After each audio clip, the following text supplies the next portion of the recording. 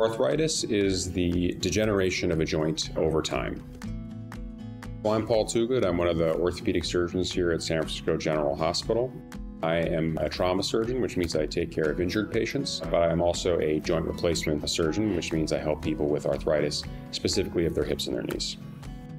A joint is any place where two bones come together, and the caps or the ends of those bones is covered with cartilage. And cartilage is a special tissue for two reasons. Number one, it's a very smooth tissue that moves past each other with very low friction.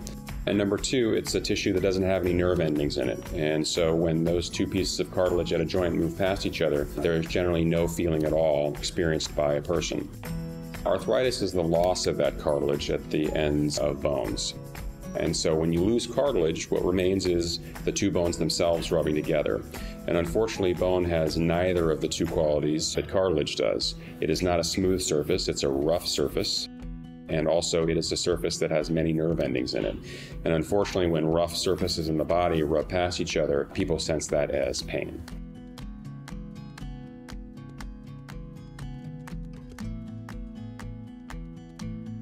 So there are multiple causes of arthritis. So again, arthritis is just a generic term, which means destruction of the joint, but there are multiple things that can cause destruction of the joint.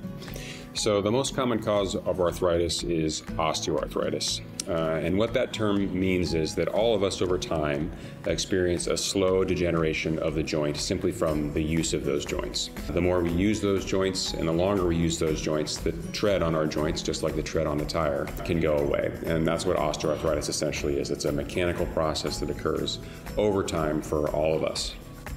So another common cause of arthritis is inflammatory arthritis. So whereas we think of osteoarthritis as mostly a mechanical phenomenon, inflammatory arthritis occurs in an individual who has more inflammation in their body than normal. When there's a lot of inflammation in a joint, it can lead to the destruction of that joint over time more rapidly than we would normally expect. Common examples of inflammatory arthritis would be rheumatoid arthritis, psoriatic arthritis associated with psoriasis, and also ankylosing spondylitis, which is a form of, again, systemic inflammation that tends to affect young men.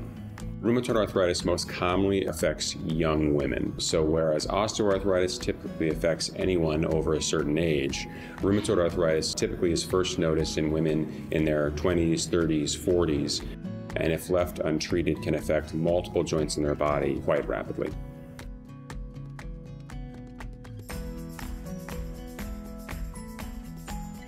The primary symptom of arthritis of any type is pain. So patients who come to our clinic with arthritis, almost always their number one complaint is pain in the knee or pain in the hip. And again, that is shared by arthritis regardless of the cause. Other symptoms that people might notice is they may notice a subtle deformity of the limb. So people with arthritis of the knee in particular can notice that they may be becoming more bow-legged or more knock-kneed slowly over time. Patients will also complain of stiffness, so a lack of motion at the joint as compared to what it was prior to the development of their arthritis. Patients will also sometimes notice with hip arthritis a leg length discrepancy, which means they'll actually notice that the leg that is affected by the arthritis can be slightly short compared to the other side that does not have that problem. Arthritis in all of its forms is not a disease that we can stop, and it's not a disease that we can completely halt the progression. It is fortunately a disease that despite its progression, we can symptomatically control, usually for a long period of time, before major interventions have to be undertaken. Most pain is self-limiting. So if you stub your toe on the way out the door, that pain resolves. The pain with arthritis, unfortunately, is not like that. It does not spontaneously go away, and that's because the disease itself does not spontaneously go away. So arthritis, unfortunately, slowly gets worse and worse over time, and people's symptoms in general get worse and worse over time. So the treatment of arthritis is basically into two buckets. There is non-operative management, and then there's surgery. The reason we usually start with non-operative treatment is because it is very low risk. Common non-operative treatments for arthritis include activity modification, which is a fancy way of saying just avoiding activities that bother it. So if going up and down stairs is particularly troublesome, patients can do simple things like finding an escalator or finding an elevator if that's a possibility. Besides activity modification, there are also common medications that are used for the treatment of arthritis. These are things that are available over the counter without a prescription from a physician. And these include anti-inflammatory medications like Advil, naproxen, ibuprofen, and then also Tylenol. In addition to medications, other things that patients will frequently try are braces, particularly around the knee, to help stabilize that joint. That can provide some people with some relief. And also physical therapy. Physical therapy doesn't reverse the process of arthritis, but it can strengthen the muscles and the tendons around the joint, and that can provide people with some symptomatic relief. The final non-operative treatment that we have in our arsenal are steroid injections. Steroid injections basically take a large dose of anti-inflammatory medication and put it right where it's needed in the joint, and that can provide people with several weeks to several months of quite effective pain relief.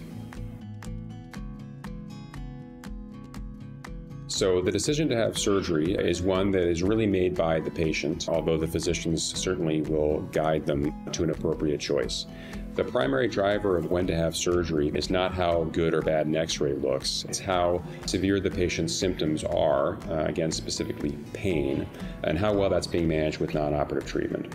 So if someone still feels like they're able to do most of their activities and function at a high level with non-operative management, then we continue on with non-operative management.